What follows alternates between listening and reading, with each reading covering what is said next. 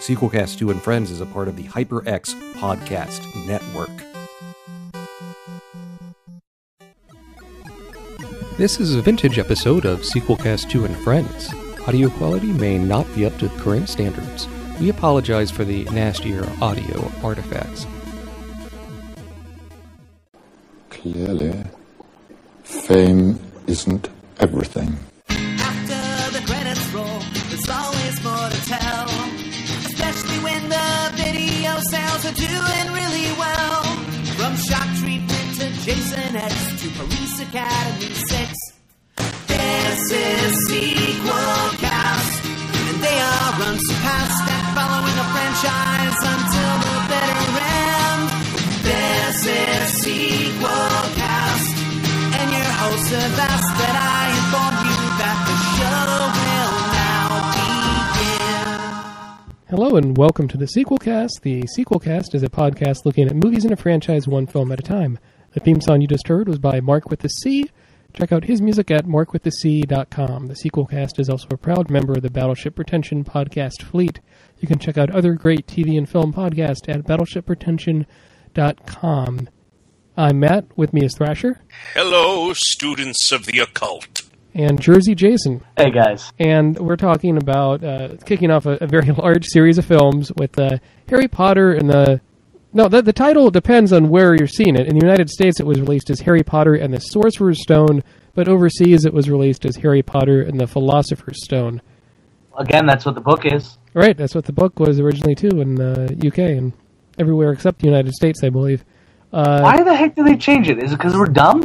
Yes. It is exactly my understanding that that's exactly what happened, that when it was being released in America, they didn't think anyone in the target audience would be familiar with the concept of the Philosopher's Stone, so they just changed Or it. able to spell philosopher. Maybe that, too, but yeah, they thought Philosopher would be a turnoff, so they convinced her to make it something, Sorcerer's Stone.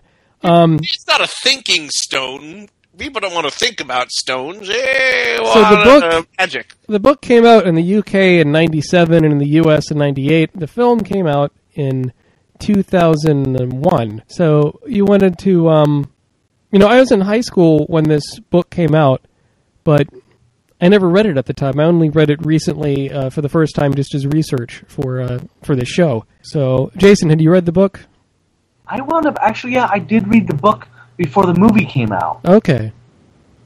I had been given it for, I believe, a Christmas. Because it was one of those books that was like, people were talking a lot about it. I think already the second one had come out, but I got the first one before the movie was made. And so I'm not sure what on the timing of that was. I know it wasn't the first year it was out. Have you ever read the book, Thrasher? No, I haven't. The whole Harry Potter cultural phenomenon really just kind of passed me by. I am surrounded on all sides by fans of the Harry Potter series, but it's not a series that I've been interested in enough to read them. When I have kids of my own, there's a very good chance that I'm going to buy copies of the books and I'm going to read them to my kids, but until that moment happens, I don't think I'm ever going to pick up these books. But I don't feel bad about it, because I realize it's a wonderful problem to have, to live in a world with so many wonderful things that you just don't have enough time in one lifetime to read them all. So rest assured, if I'm not reading Harry Potter, I'm reading something else just as good. Okay. Well, and you again, I have the entire series. Oh, but great. I'm not one of the people who knows every character's name and backstory and family trees. I don't know all the minor characters and their histories. I definitely don't have any of the spells memorized. I do know people, and I went to college with a lot of people who, frankly, were really into that. I actually know a girl who I went to school with who was part of a Harry Potter fan club, and she wound up marrying a guy who they were in fan films for Harry Potter, and her brother looks a lot like Harry Potter, but the guy she married also looks like Daniel Radcliffe. Huh. Was this one of our friends from the group, the Slytherin Sluts? What? No. What do you... I don't remember. You don't remember that? I do not remember that group. When Adriana, Isis, and a few of their other friends, they had their sexy Slytherin school uniforms, and they would go to parties and movie premieres as that group. No. But oh, man, it was Adriana awesome. would go as Snape. And we saw, I believe, the last one together. Her as Snape, me as a Dementor. We'll talk about that when we get to the last movie. Yeah. I was going to say, Batman. speaking of Harry Potter, I am going to be at LeakyCon in Portland, Oregon, which is a Harry Potter convention. And I think this might be the first time it's been in the United States. It's been around in London for quite some time. So, well, you know what it is? Here's another thing that I'm finding. With this past generation, for people like me and Thrasher, and probably you as well, yeah, we were introduced to a lot of British things very early on because of PBS. For a lot of these preteens, teens who really Harry Potter was their first time they saw really English stuff, and they became Englishophiles. That's not the word I'm looking for. Anglophiles. Yeah. And you have that, and then of course you also have the Doctor Who phenomenon. And both of these things, you're able to translate one to the other because they're set in this foreign country where at least they speak the same language, sort of, that we speak. Well, you know, that was another thing I noticed when my friends really started getting into Harry Potter is that for them, so much of the book seemed very, very exotic because for most of them, it was the first time they had been exposed to the British class system and their boarding schools and all these very, very British things, which I had already been exposed to and inoculated against, and there was no sense of exoticism there for me. Oh, this is another thing. I read the book in the original English. Oh, the UK printing? Yeah. Yeah. The first ever one that I read, it had things and I'm like, wait, I know this word. Why do I know this word? Why does it have an extra U? Exactly. And even then, if you listen to some of the books on tape, there's the American version, and then there's the English version, read by Stephen Fry, which is brilliant. Oh, wow, okay. Did he read all the books for the UK version? Oh, good question. I believe so. And you talk about, us growing up reading, like, British kids' literature. I certainly did. I read a bunch of the Dr. Dolittle books, and I read a lot of the Roald Dahl novels. Mm-hmm. So, well, I'm also talking about Monty Python, Are You Being Served? The original Doctor Who. Oh, okay. And The Worst Witch, which has a cameo by Tim Curry. Oh, boy. Harry Potter and the Philosopher's Stone. That you wanted to talk a bit about a book, Jason? Oh, about the book. Well, it's becoming a movie or something, right? Yeah. Well, it's very interesting that the movie got picked. Originally, David Heyman, the producer, was looking for a children's book that could be made into a big film. Could be made either into a franchise or something that kids would really latch onto. They were originally trying to get something called The Ogre Downstairs. But sadly, that didn't happen. He was introduced to Harry Potter and the Philosopher's Stone, and Heyman thought it was a cool idea. But he also needed a big studio, which is why Warner Brothers got brought into the mix. And we should mention, and we touched on this a little bit, over at the Facebook page at facebook.com/sequelcast, fan of the show, Kiara, might be Ciara, I'm not quite sure, says that the title, the UK international title of Harry Potter and the Philosopher's Stone, makes more historical and mythological sense. Because, throughout history, the Philosopher's Stone is an object that it's been said to do things like turn lead to gold or bring back people from bring life to things. And you know what? It did, because the Philosopher's Stone in this movie... No, in the movie... Well, here's the thing about it. This book made so much gold for J.K. Rowling. But also in the book, the Philosopher's... In the movie, too, the Philosopher's Stone is trying to bring life back to Voldemort.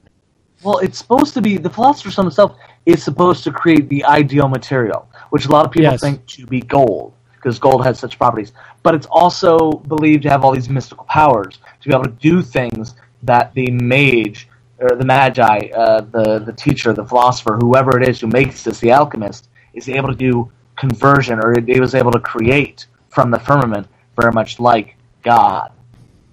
So the idea of bringing back the dead to life isn't that impossible. It's the same idea with the Cup of Christ.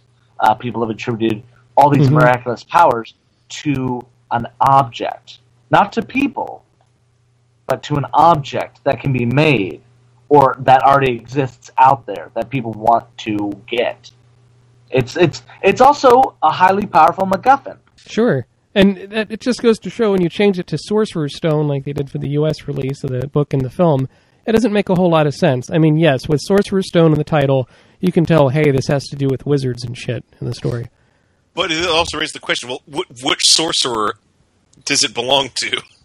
Nicholas Flamel, of course. Yes. I guess. Who is also a historical character. An alchemist, yes. Hey, lots fun of fact. hospitals attributed to him.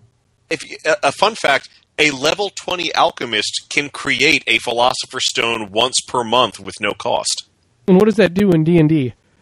Actually, I'm looking at Pathfinder. Let's find out what the Philosopher's Stone does in Pathfinder. Here we go. Philosopher's Stone. Aura of Strong Transmutation. Weighs 3 pounds, does not take up a slot, requires caster level 20th. This rare substance appears to be an ordinary sooty piece of blackish rock. If the stone is broken open, break difficulty class 20. A cavity is revealed at the stone's heart. This cavity is lined with a magical type of quicksilver. Okay, that's enough. But it does go on. Great. What book is that from? That is actually from the Pathfinder role-playing game core rulebook. Oh, great. So, I mean, this Harry Potter and the Sorcerer's Stone, Philosopher's Stone, I'll just call it Harry Potter 1 just to make things easy. HPI. Yeah, HPI. HPPS or whatever. HPPS. HPPS, yeah, that's easy. This was directed by Chris Columbus, produced by David Heyman, screenplay by Steve Kloves, and... What else do we know him from? Music by John Williams. Who? Christopher Columbus. Chris Columbus, he directed Home Alone. And he discovered the East Indies. Home Alone 1 and 2. His directorial debut was Adventures in Babysitting, but he also wrote the scripts for Gremlins and The Goonies. We should make our own film called Gremlins. Yeah, Gremlins. Gremlins. Yeah. But, well, again, that kind of brings it into interesting that like he's worked with kids before. He's made stars of kids before. Yes, your Macaulay Culkin. Sure. And look what happened with Daniel Radcliffe. And you know what movie Chris Columbus directed before Harry Potter in the first film? No. Bicentennial Man. Oh, wow. With Robin Williams. Wow. Based on an Isaac Asimov. How was he not hiding? Well, it's funny. They actually want Steven Spielberg. He was originally negotiated to direct the film. And they wanted to do it as an animated film. That's with Haley Joel Osment. So instead he did AI. Right. Yeah, I mean, you know, you have to admire how they committed to a mainly like British cast for these films. Well, again, that's all Rowling. That's the author. She took... Here's what amazes me. She was paid $1 million for the 4 books. But she was given a lot of creative control for that. Yeah. Kind of like Rocky, or Sylvester Stallone. Rocky. Yeah, Rocky. Sure. I think that's so good, but that also allowed for it to be closer to the book. If she had given too much control, Warner Brothers would have made they would have made strange choices. I also think they would have gone with somewhat American cast. It could have easily been Haley Joel Osment. Well, before we go into the film, I'm trying to think of when I first saw this movie. I didn't see this first one in the theater. I just saw it on DVD. Oh, I did see it in the theater. Oh, you did? That's what I. Pardon? And you had read the book, Jason, and you had not, Thrasher. Is that right? That is correct. Although a lot of my family did. I actually saw it over Christmas vacation. My whole family went to see it together. Were you confused not reading the book?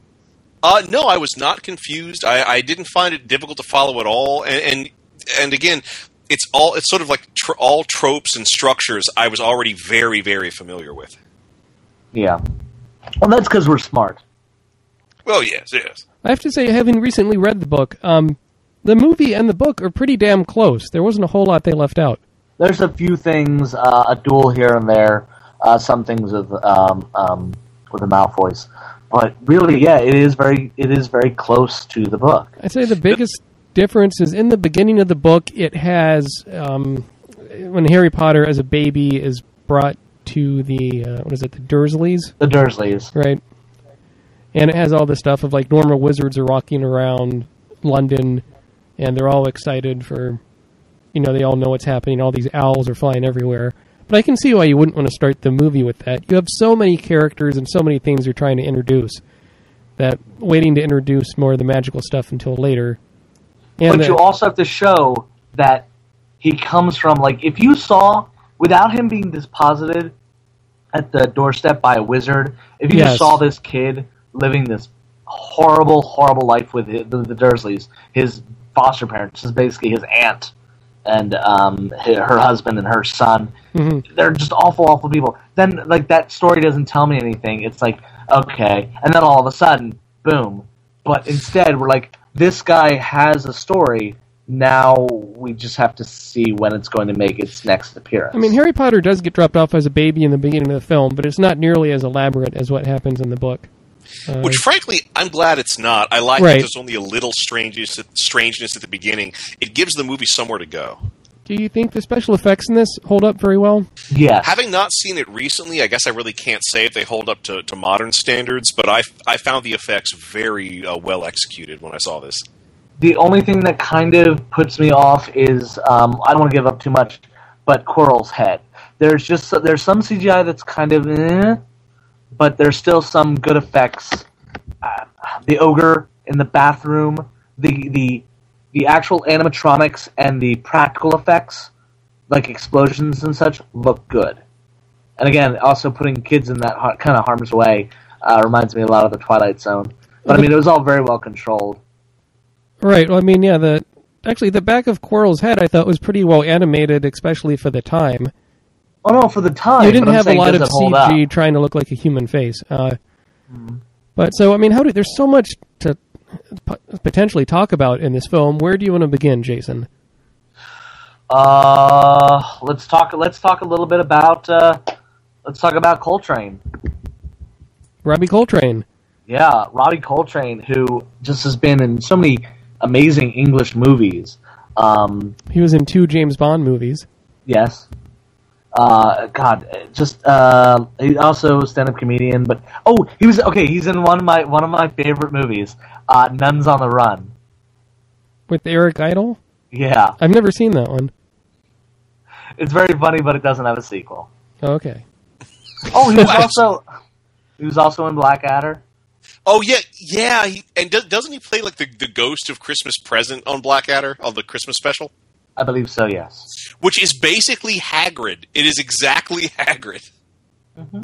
He's also, the same year as he was playing Hagrid, he was also in From Hell as Johnny Depp's partner while they try to solve the murders of whores in Whitechapel due to the Jack the Ripper. He's a friend of the show. He was the man in the bathroom in National Lampoon's European Vacation. That is true. That's right. And you can't call him a friend of the show. He's never been on. No. If you've been on a movie that's from the show, then is that what we call it? Well, he also plays Rubeus Hagrid, who comes to tell Harry about his wizarding blood. I guess his actual fate and such. It's like, we've been trying to get to you, but of course the Dursleys, because they're awful Muggles, which is a great word. They don't want to hear anything about magic. They hate the idea of magic. They just hate the idea that Harry Potter is special. There's a whole thing about his aunt, whose sister, Harry's mother, was Muggle-blooded, but she... this is going to be hard to explain. But she got to go to magical school and could do magic, whereas her sister could not. So she's always held that her sister was a freak, and by that, Harry is a freak. Well, that was always something that I never quite understood in any of the Harry Potter movies I saw, is exactly how much does his foster family actually know about the supernatural? They know a lot because, again, they're also afraid of witches. It's because of a promise that she made under duress by Dumbledore that Harry was allowed to live with them. Well, otherwise, that she would have cut herself completely brings up off. something like having revisited these films. I think they're right. Have they ever encountered a magic user that wasn't flagrantly abusing their abilities? Again, Harry Potter's mom. HyperX has refined their lightweight Cloudsteiner headset and now proudly presents the evolved Cloudsteiner 2. It still keeps the same rotating ear cups, swivel-to-mute microphone, and comfort, and now adds 2 years of premium DTS Headphone X activation. Get even better in-game audio and a number of other refinements for the low, low price of $50. Available now at hyperx.com. I mean, they sort of joke about that in the movie towards the end, Thrasher, that, Hagrid is telling Harry... Lily is the mother. James and Lily Potter. Yeah. I mean, at the end of the film, Hagrid is telling Harry Potter that, you should use some of your magic to put, what's the brother's name? Gus? No. Hold on. The fat kid with all the toys that... That's not Petunia. Dudley. Dudley. Right. Yeah, Dudley. Dudley Dursley. DD. Yep. It was just a horrible bully, but at the same time, he's being treated like he's so special. Where in truth, it's Harry who's special. And that's but because he comes from this awful home life, he also doesn't have the big head that a lot of mages would, that a lot of these wizards would. But would he also have a thirst for vengeance against his oppressors? Ooh. Again, that is something that always sort of stood out to me, and actually my good friend Hector Reyes and I actually had some debates about this, but I really feel like all of the wizards are the real bad guys.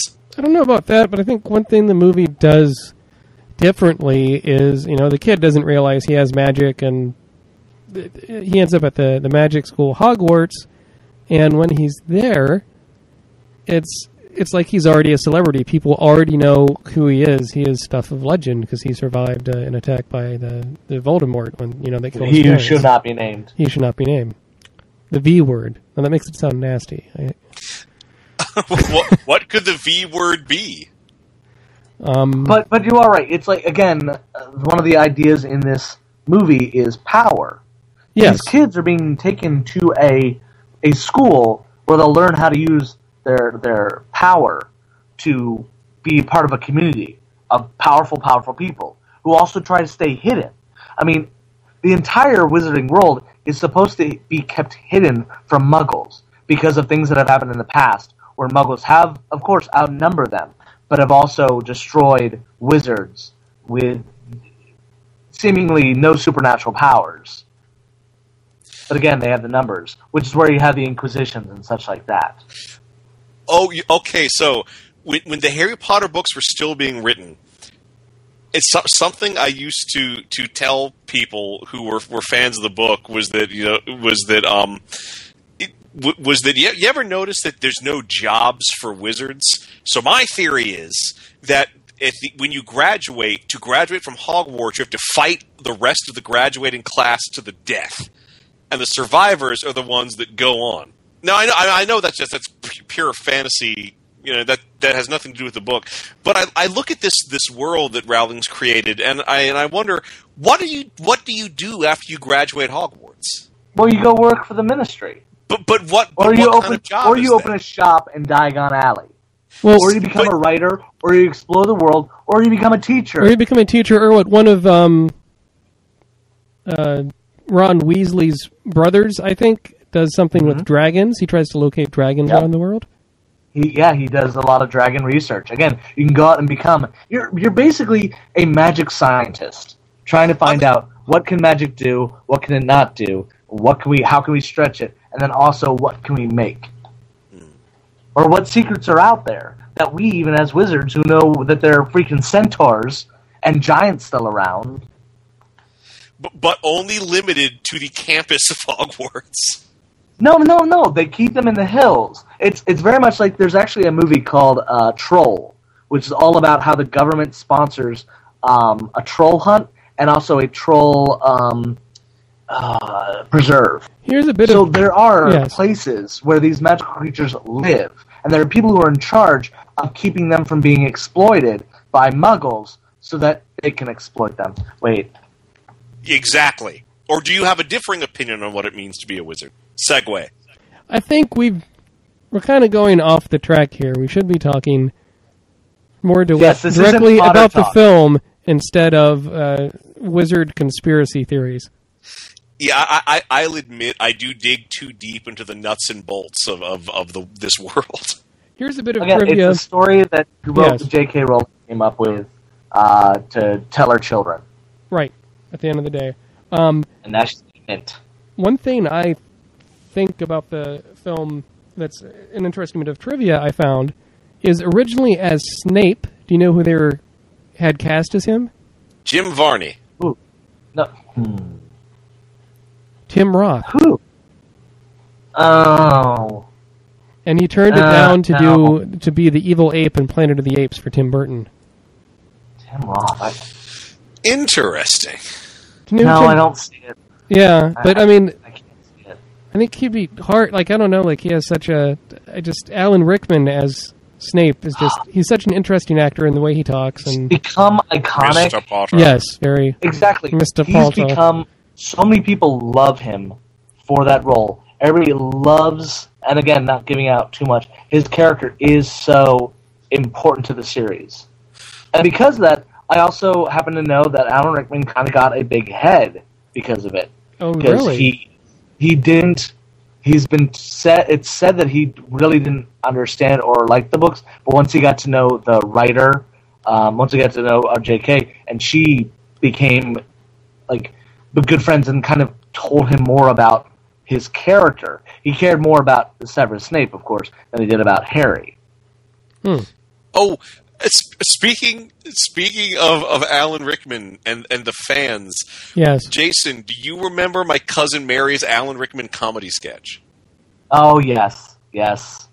Her Alan Rickman comedy sketch, where she flies out of the window with Alan Rickman. Yeah, my cousin Mary did this brilliant live comedy sketch with her writing partner as part of a show called, I think, was it Getting Hotter by the Day? Was that the show title? No, it was the bruises and injuries of a nerd's life, or something like that. It was, but yeah, the whole premise of the sketch is it's like a 12 or 14-year-old girl, the age is kind of hard to place, who's in her room and has like a crush on Alan Rickman, and then Alan Rickman flies in through the window and like takes her by the hand, and they go on this journey around the world, and Alan Rickman has these like magical powers. And what was so funny is I was talking to her and her writing partner about that afterwards, about that sketch, and I was explaining to them that, you know, we had friends in college who felt that exact same way about Alan Rickman, who were just in love with him because he's in the Harry Potter films and all this, and their jaws dropped.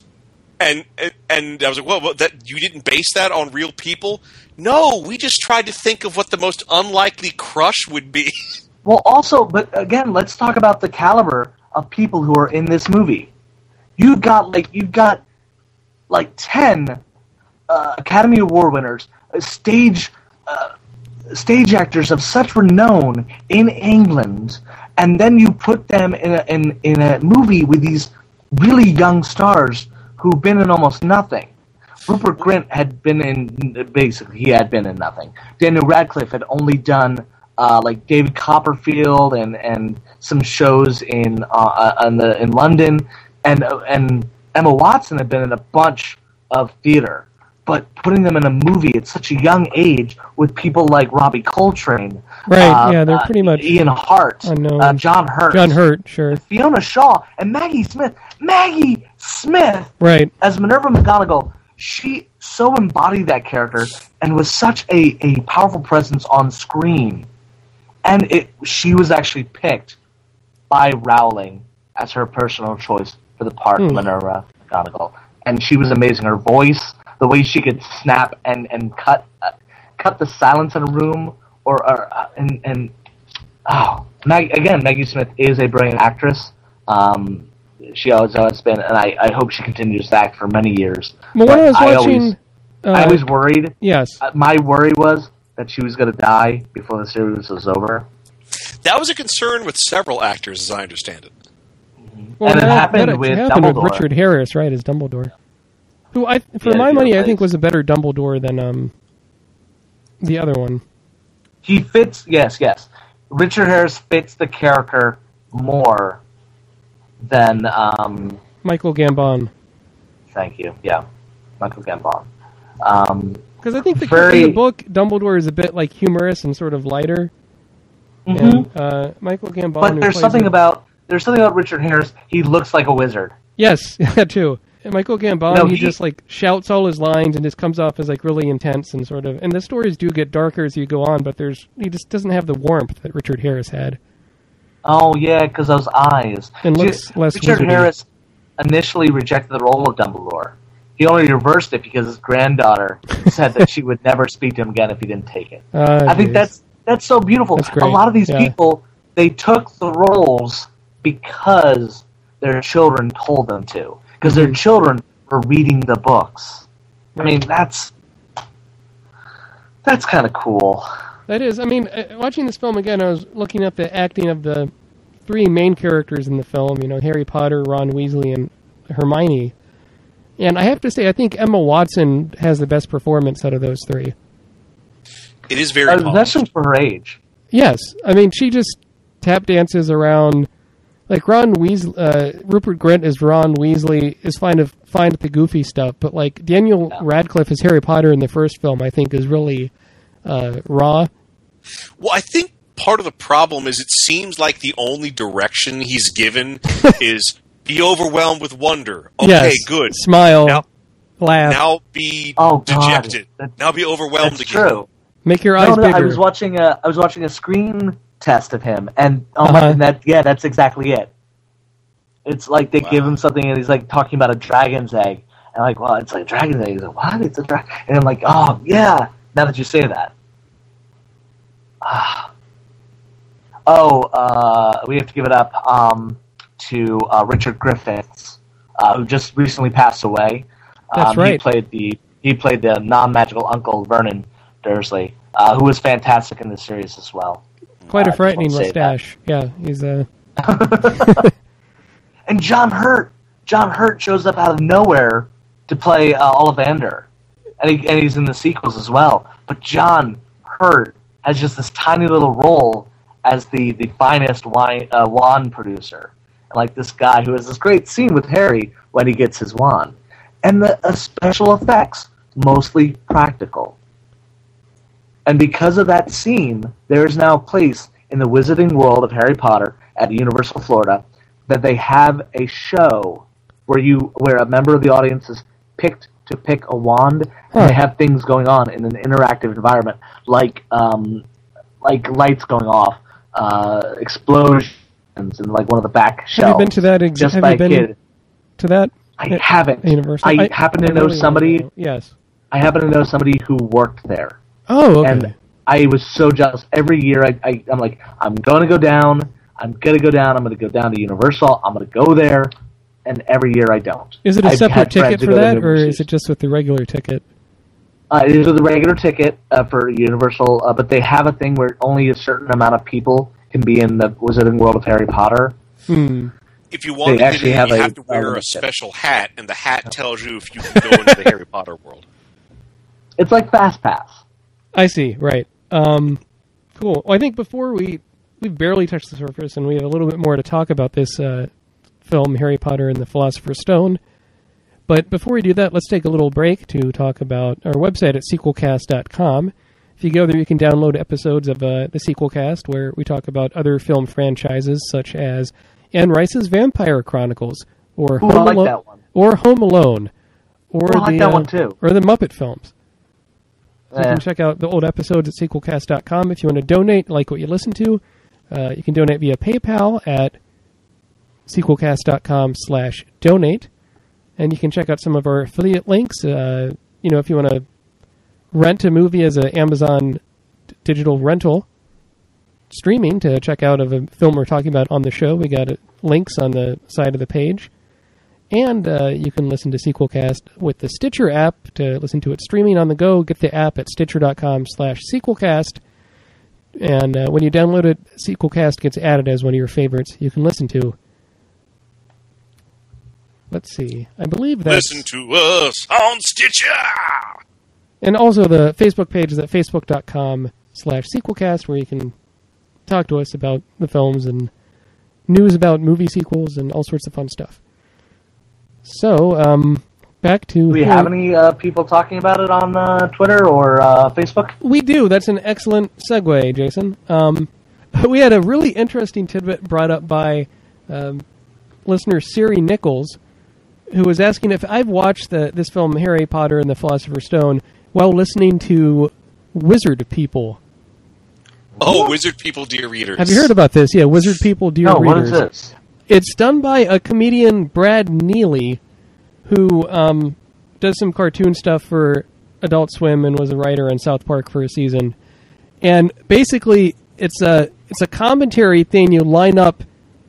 It's like an audiobook version of the movie that's totally inaccurate. That's done by Brad Neely in character as like a guy. Basically, like Brad Neely thought it up all drunk at a bar. And he's never read the books, and he just kind of makes up shit as he goes along about the characters, their motivations, and like narrates the entire film. It's really funny. It's really strange. But we'll post a link to that up on our Facebook page at facebook.com/sequelcast. But Cool. Wizard People, Dear Readers. It's really, truly bizarre. So thanks for that, Siri Nichols. Friend of the show, Beth Gilmer, is asking, wants us to talk about Hermione's hair. It's long. There's a whole lot of it. It's curly. There's a whole lot of it, yeah. And, she was still a younger kid when she made this movie, so, like, her face is really small, but her hair is huge. She hadn't grown into her scalp yet. She also No, a lot of saying... people don't Also, know this, isn't there... but a woman is born with all the hair she's ever going to have, and she has to grow into that hair. Well, also, I think a lot of it was pointing out... Well, what's really interesting is, again, she's from Muggle blood.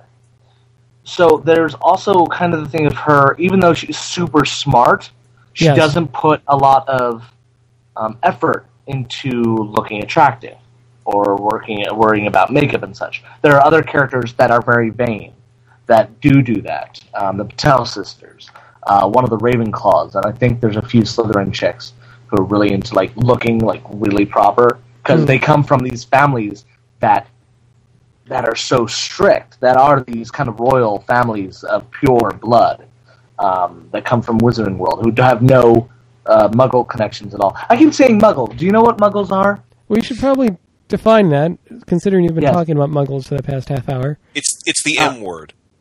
Yes, it's people who aren't magical.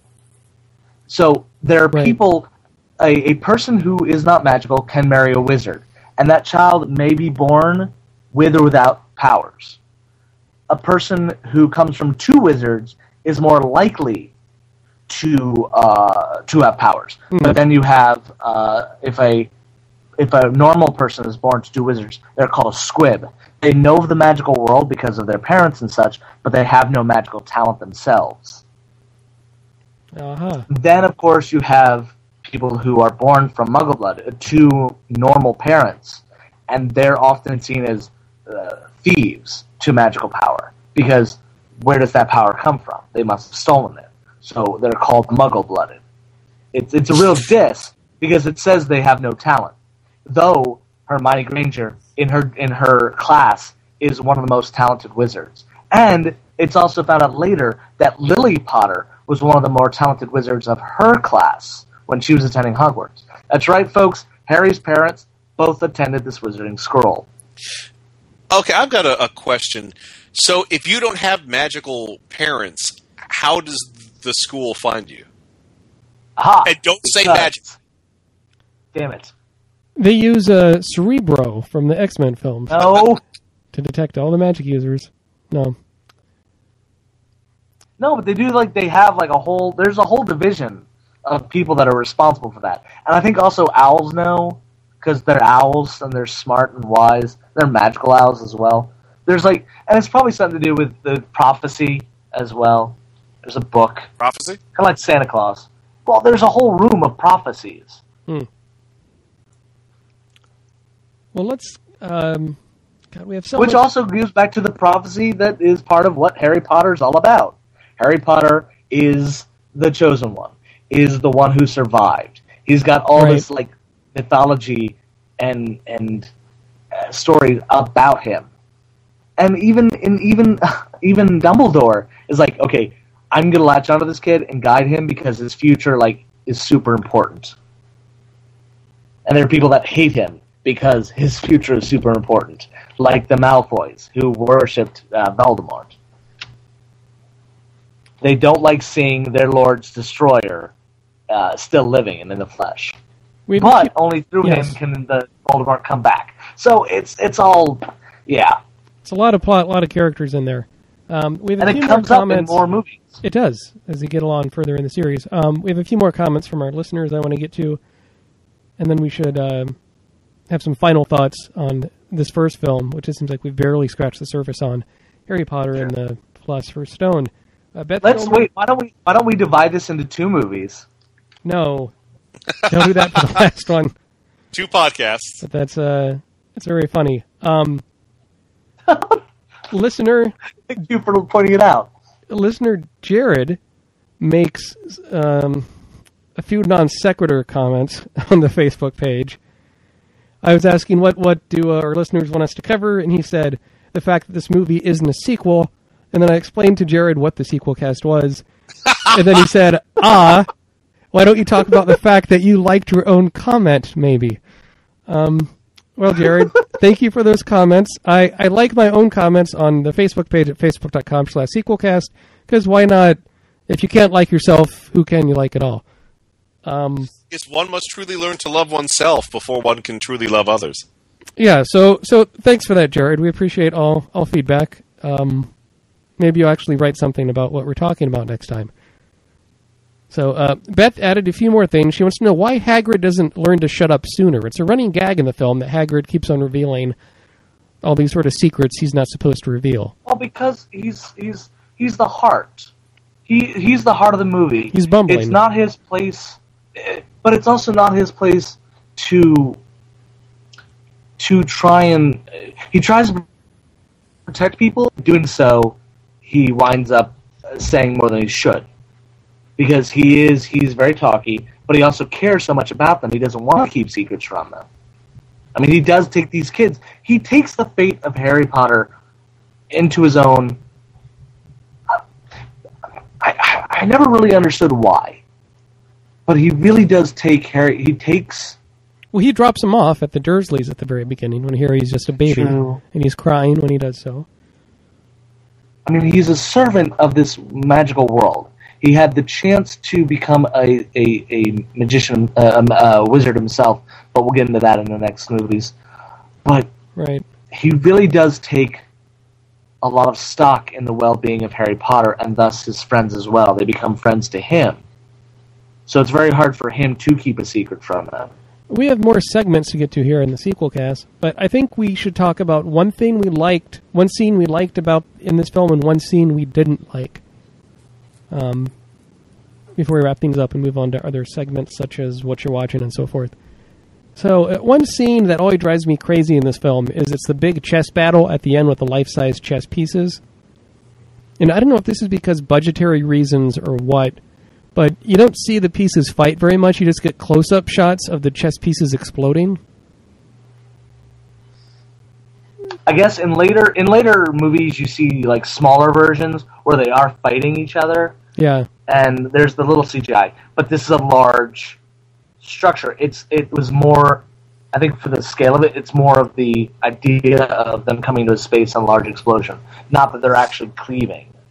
Well, though in the book they do cleave. As a chess scene filmed or possibly even written by somebody who doesn't know anything about chess. Well, you can't show a whole fucking chess game.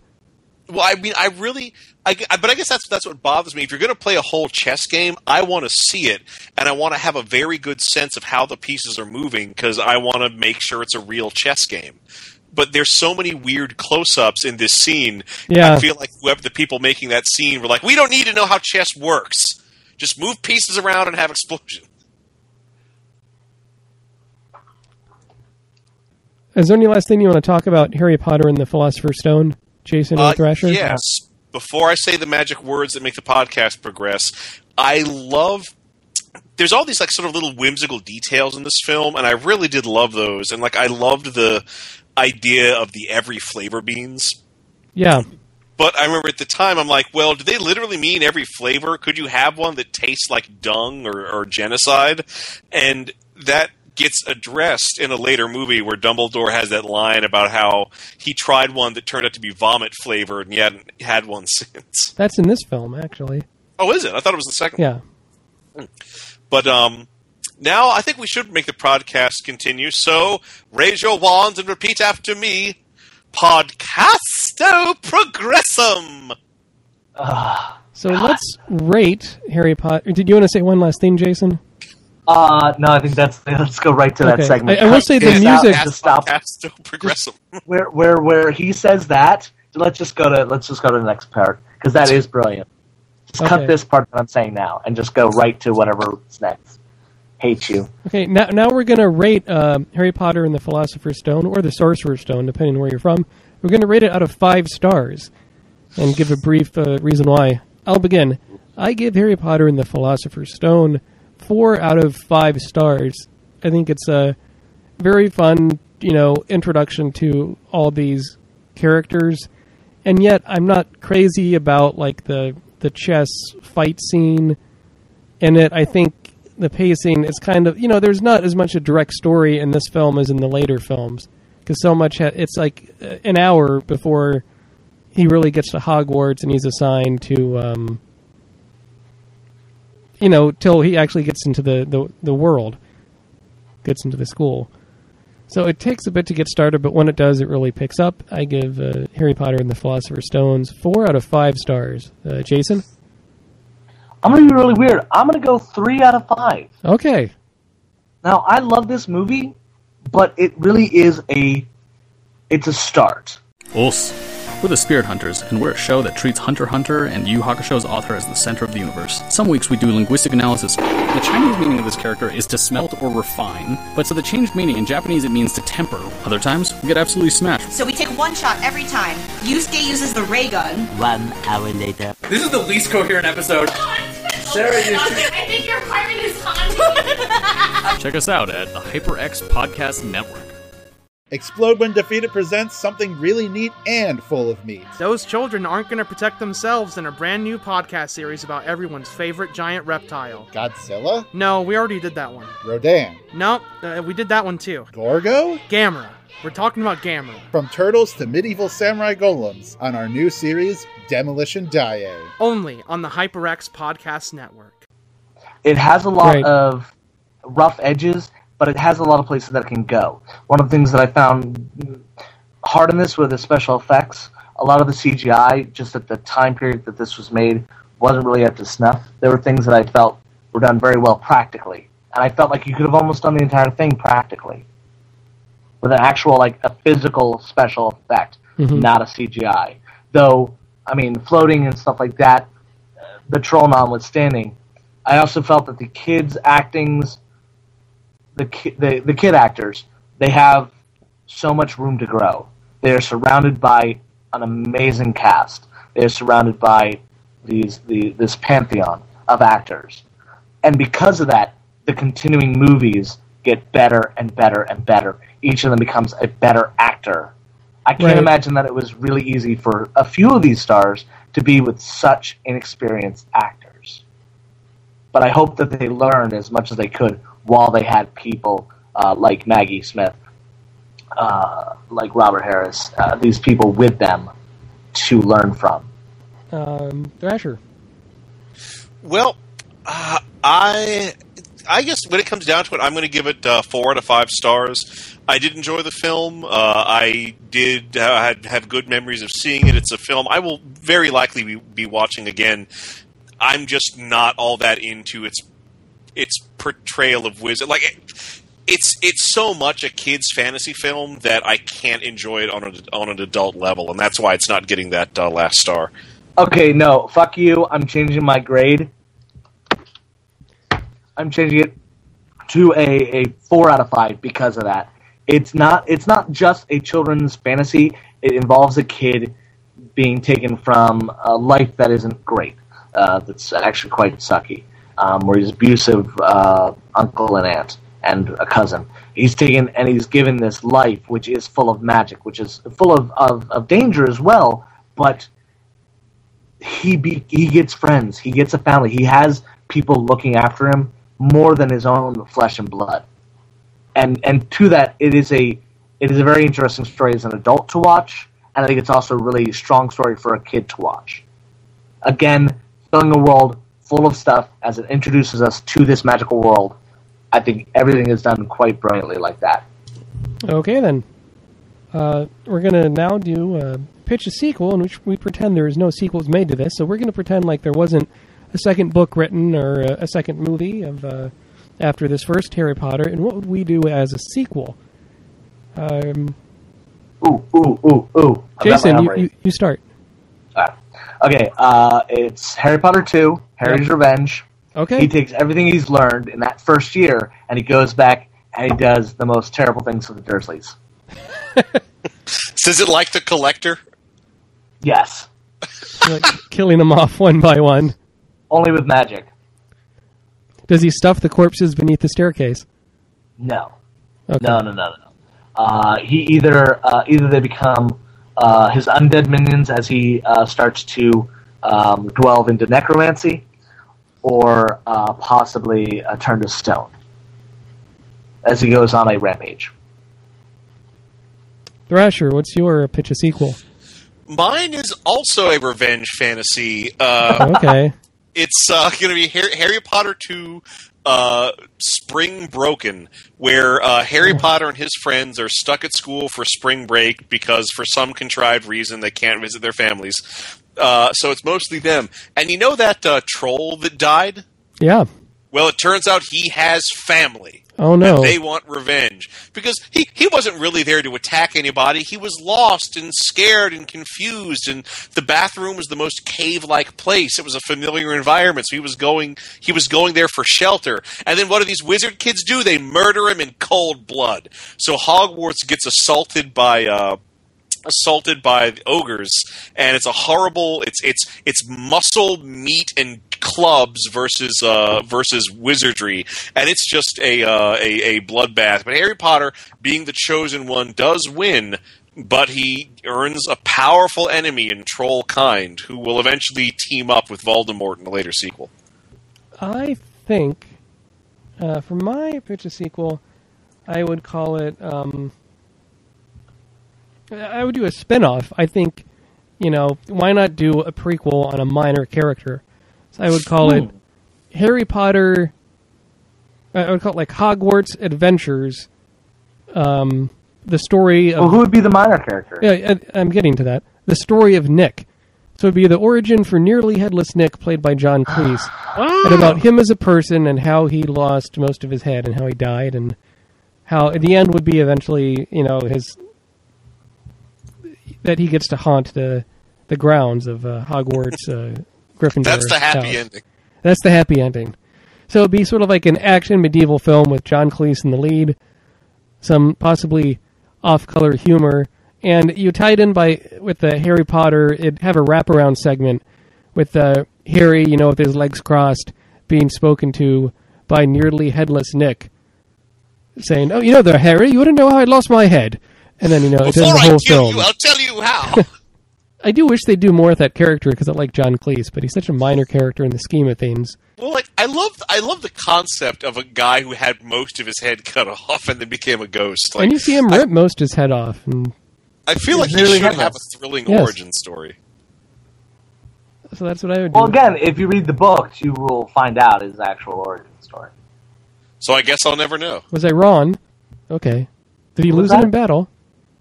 No, I believe it was a shaving accident. Well, in mine, he'd lose it in a battle. So, that's our pitch a sequel segment.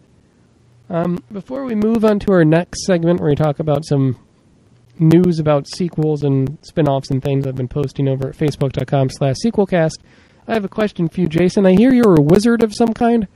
Yeah, I'm a wizard. J.K. Rowling. Oh, she's a wizard because she wrote a successful book franchise? No. Oh, God, I have to explain the joke. It's that terrible. Okay. I'm a wizard, J.K. Rowling. J.K. as in joke? Yeah. That was the joke that I've been trying to segue to for the past 40 minutes? Yes. But I don't get the joke. Explain it to me, Jason. Okay. I'm a wizard. J.K. Rowling. It's just passing over my head. Oh, God. Okay. Do you want me to explain it? No, okay. No, actually, yeah, you try. I want to see if you can get explain it, Thrasher. See if you get it right. I'm a wizard. J.K. Rowling. No, okay, so here's the deal. J.K. is internet shorthand for just kidding. And then what's the Rowling part? That's her name. Okay. So she would say, I'm a wizard. J.K. Rowling. Well, I admire that attempt. I didn't quite get it, but I'm sure our audience is laughing. Thank you for that, Jason. He is. God damn it. Are you okay? I'm fine. All right, so sequel news, we'll talk unleashed? about a recent piece of sequel news. Have you heard about that Rocky is coming as a Broadway musical? I've heard there's been one in development. In April, yeah, it had a successful premiere in Hamburg, Germany. Oh, of course. All in Germany, because they couldn't get American financing, but they got German financing. And it's going to make its debut on Broadway, I think, in February. I found you can do almost anything in Germany.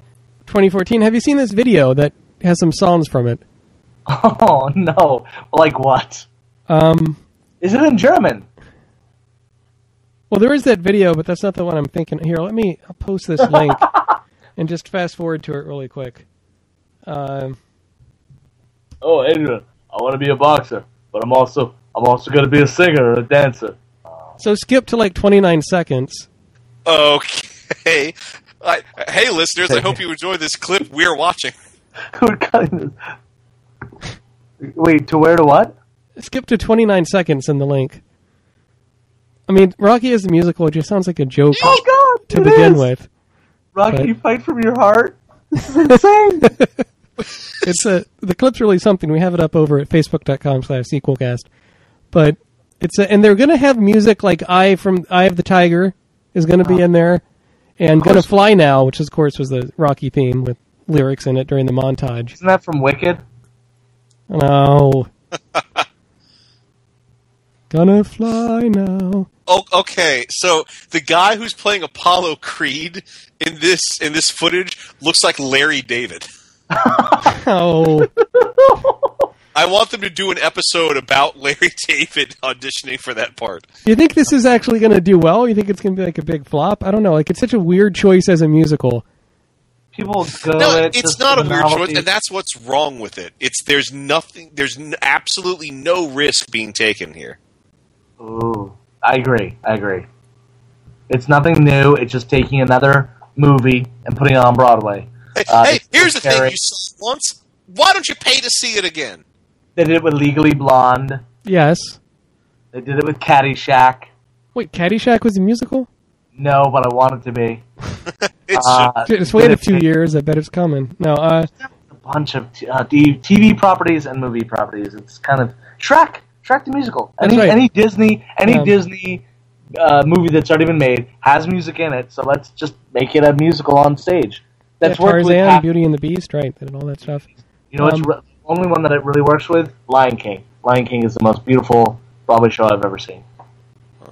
I've heard it's really something in person. I've seen video of the opening number at the Tonys one year. But so, is there a piece of current movie sequel news you want to talk about, Thrasher? Jason? Yeah, I got something. I'm just waiting for Ender's Game to come out. Right. Ender's Game is then going to have its sequels. Hopefully, yeah. And there's quite a lot of those too, because he did like a series of books that take place after Ender's Game, and then he did some books that take place concurrently that focus on the minor character of Bean. And there's something like, I don't know, I've never understood this why, but Ender winds up traveling through space at a certain speed or whatever, so that he stops aging. He stops growing old because of the whole relative time and dimension. What's that called? Relativity? Yeah, the fact they don't have faster than light travel in the setting, but they have relativistic velocities. They can go like 99.9% the speed of light. So, it's great if you're on the ship. Barely any time passes for you, but if you're not on the ship, then days, months, years, decades can pass between a journey. I really hope that the teaser or trailer for the Ender's Game movie that's coming out this November doesn't spoil the big twist in the book. Well, no, the big that is the payoff. But can't you imagine that well, there's no trailer for it yet, but can't you imagine them spoiling that in the trailer? If anything, they'll show the training room. That's the most important thing. Of course they'll show the training room. I'd hope, yeah. And Harrison Ford is in it too. So yes, and Ben Kingsley. Oh, right. Okay. He's playing the Maori, the famous Maori who defeated the aliens. Gotcha. Okay. What's his face? I can't. Will, do you know the name of the aliens? No, the guy who beat them all. Oh crud! I don't recall. Shit. Yeah. Anyway, okay. Well, I hope that'll be pretty good. He's got these amazing tattoos on his face for the movie. It looks really awesome. Thrasher, is there some movie sequel news you want to talk about? Yes, and I believe we mentioned this before, but okay, Iron Man 3 is coming out. That's correct. And apparently 4 or 5 extra minutes of the movie were shot, which were going to be inserted only for the release in China. Yes. Well, some Chinese bloggers have gotten a hold of that footage and I think rightly so, railing against it as just being a bunch of pandering nonsense and local product placement. Well, it also features some actors that are more like movie stars in China, right? I think, one of them is. It's Dr. Wu, played by, and I'm sure I'm butchering the name, but a Wang Chai-kway. I mean, that sounds right. Strange, but didn't the movie get a lot of like Chinese financing or something? Like some of it's filmed in China.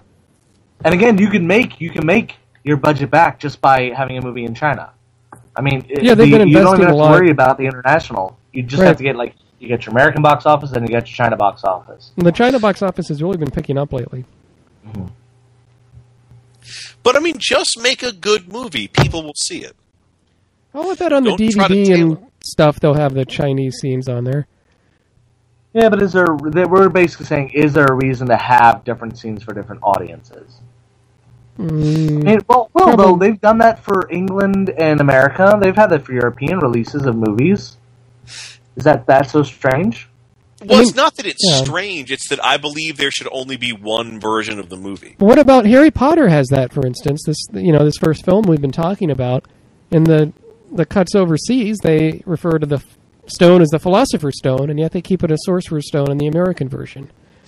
I would stick with Philosopher's Stone. I don't see why time and energy has to be wasted changing one word. But and you can check out more news about movie sequels at the Facebook page at facebook.com/sequelcast. Now on to our final segment, What You're Watching. I guess I will begin. I've been watching have I talked about the TV show Hannibal yet? No. Oh, okay. So I've watched a few episodes of this. I think it's actually pretty good. It's a TV show, based on the Hannibal Lecter character, and it takes place before the book and the film Red Dragon. And I think the acting is pretty good, and it's surprisingly gruesome for a network TV show. Have you seen this at all? No, unfortunately I haven't. Okay. That sounds cool, though. Yeah, it's much better done than you would suspect, I think. And I need to watch it more. I'm just kind of bummed out. Something that's not the show's fault exactly, but like I have a Hulu Plus subscription because I don't get cable or even like TV over the antenna doesn't really come in that well. Mm-hmm. So I'm paying for money, but even with the subscription for Hulu Plus, some of the shows you can only watch on your computer, but you can't watch them on an iPhone or an iPad or on your TV. Ew. And Hannibal, initially for the first few episodes, allowed you to watch it on the TV, and then all of a sudden they switched where you need a subscription to watch it. Where you need to watch it on the computer. Which it's really frustrating, especially when they do in the middle of showing the TV show. Mm-hmm. And why do you even need that distinction anymore? Well, again, the networks don't understand that as far as entertainment's concerned, we are in the post-scarcity economy. They can no longer make money by withholding things, but they are so locked into that mindset by 80-plus years of broadcasting. they can't break out. Ooh, commentary. Yeah. What have you been watching, Jason? Mostly, what do we got? Doctor Who, Game of Thrones. Those are the things I torrent the most. I really don't have that much because, again, no TV. So I'm just waiting for Iron Man this Friday. You going to see it opening night? I don't think so. And here's actually something. I'm having a moral dilemma. Okay. There's been a lot of talk about how they're not paying the special effects people enough. They're not paying these amazing CGI artists as much as their talent really should be. There's been talk of people not going to see these big special effect movies the first weekend and going to see them the second weekend, so they don't lose money, but it's enough to show that we're doing it in support of the special effects community. A lot of people have been saying they're going to do that with Superman, but I really wonder how many people would do that with Iron Man 3. I don't think that you would make that much of a difference. I mean, a zillion people are going to see the film anyway. True, but if it's not what they projected, and just a lot of people who are serious, like a lot of the serious fans, like, no, because I want to see more movies with good special effects. I'm going to support the special effects community. I have friends who are working in that industry now. I know people at my college who are in those degrees now to get those kind of jobs. And they really aren't expecting much. They're expecting work, hopefully, but a lot of these places are getting shut down because they don't have the funding. And it's just it's kind of a conundrum. It's a dilemma that I have, whether or not to support a movie that I think's awesome, or just support it later on, so that maybe my money counts. Well, I will say this in general. I prefer to wait and see the movie later, only because the longer the movie's in theaters, the more the theater will actually make from the movie. That opening weekend, roughly 90% of the ticket price goes straight to the studio. The theater's only keeping about 10% of that. The longer the film's in the theater, the more of a share the theater gets, which is why Hollywood pushes so hard to knock movies in and out as quickly as possible. Boom. And that's even smarter. Let's do it for that reason as well. Yep. Support your local theaters. It's so some fun. Popcorn. Oh, it's so fun to... Or it's so... Not fun. It's so hard to find a local theater. I don't know. I mean, so much of it are chain theaters. Yeah. If that's what you're talking about. But, No, you're right. But that's a separate issue. I mean, I'd like to see Iron Man 3. A lot of my friends tend to watch the films like on midnight before, like Thursday night at midnight for a show. And I can never ever make those because I work Monday through Friday and I have to be at work at 6 in the morning. Yeah. And so I'm not going to see Iron Man. That's going to be, the movie will be over like at 3 in the morning, having to go to work in 3 hours. It's not going to happen. Well, I saw at least, let me think, I've seen at least 3 of the Harry Potter movies at midnight releases. Ooh. If I'm able to get on for those, I'll tell you how that went. Cool. Very good. What you watching, Thrasher? As far as what I've been watching, I went through a really weird craving, and without going into all of my myriad, very well-reasoned reasons for doing this, I watched a lot of Saturday morning cartoon preview specials from the 70s and 80s that made it onto YouTube. Like what? No, I mean that's just it. They're just Saturday morning preview specials. They don't do this anymore, but it used to be the big 3 networks to promote their Saturday morning lineup would do a primetime special, a very cheaply produced primetime special they would hype the Saturday morning lineup. They did one. There was a whole series of them that are actually hosted by Dick Clark and were on the American Bandstand set, which those I actually really liked because he actually would bring on voice actors and they would like explain how a cartoon was made, in addition to showing clips and hyping things and whatnot. But then some of the other networks would get really elaborate, having like characters from a popular show. There's one where Punky Brewster gets like wished onto a magic island and the cartoon characters have to help her get off. And also Alf is there. So is it... Hey, Willie! I'm kind of confused. Is it clips from the TV show, from the different cartoons, or... Well, there's like they would show clips for the cartoons that were premiering that following Saturday. But there'd be like a really flimsy pretense of a plot to justify showing those clips in prime time. Like there's one horrible one called Alf Loves a Mystery, where like Alf for some reason sends the kid from the Alf show to solve a mystery, and Jack Hay and Betty White are there, and like all the clues to the mystery are on videotapes with clips from the cartoons.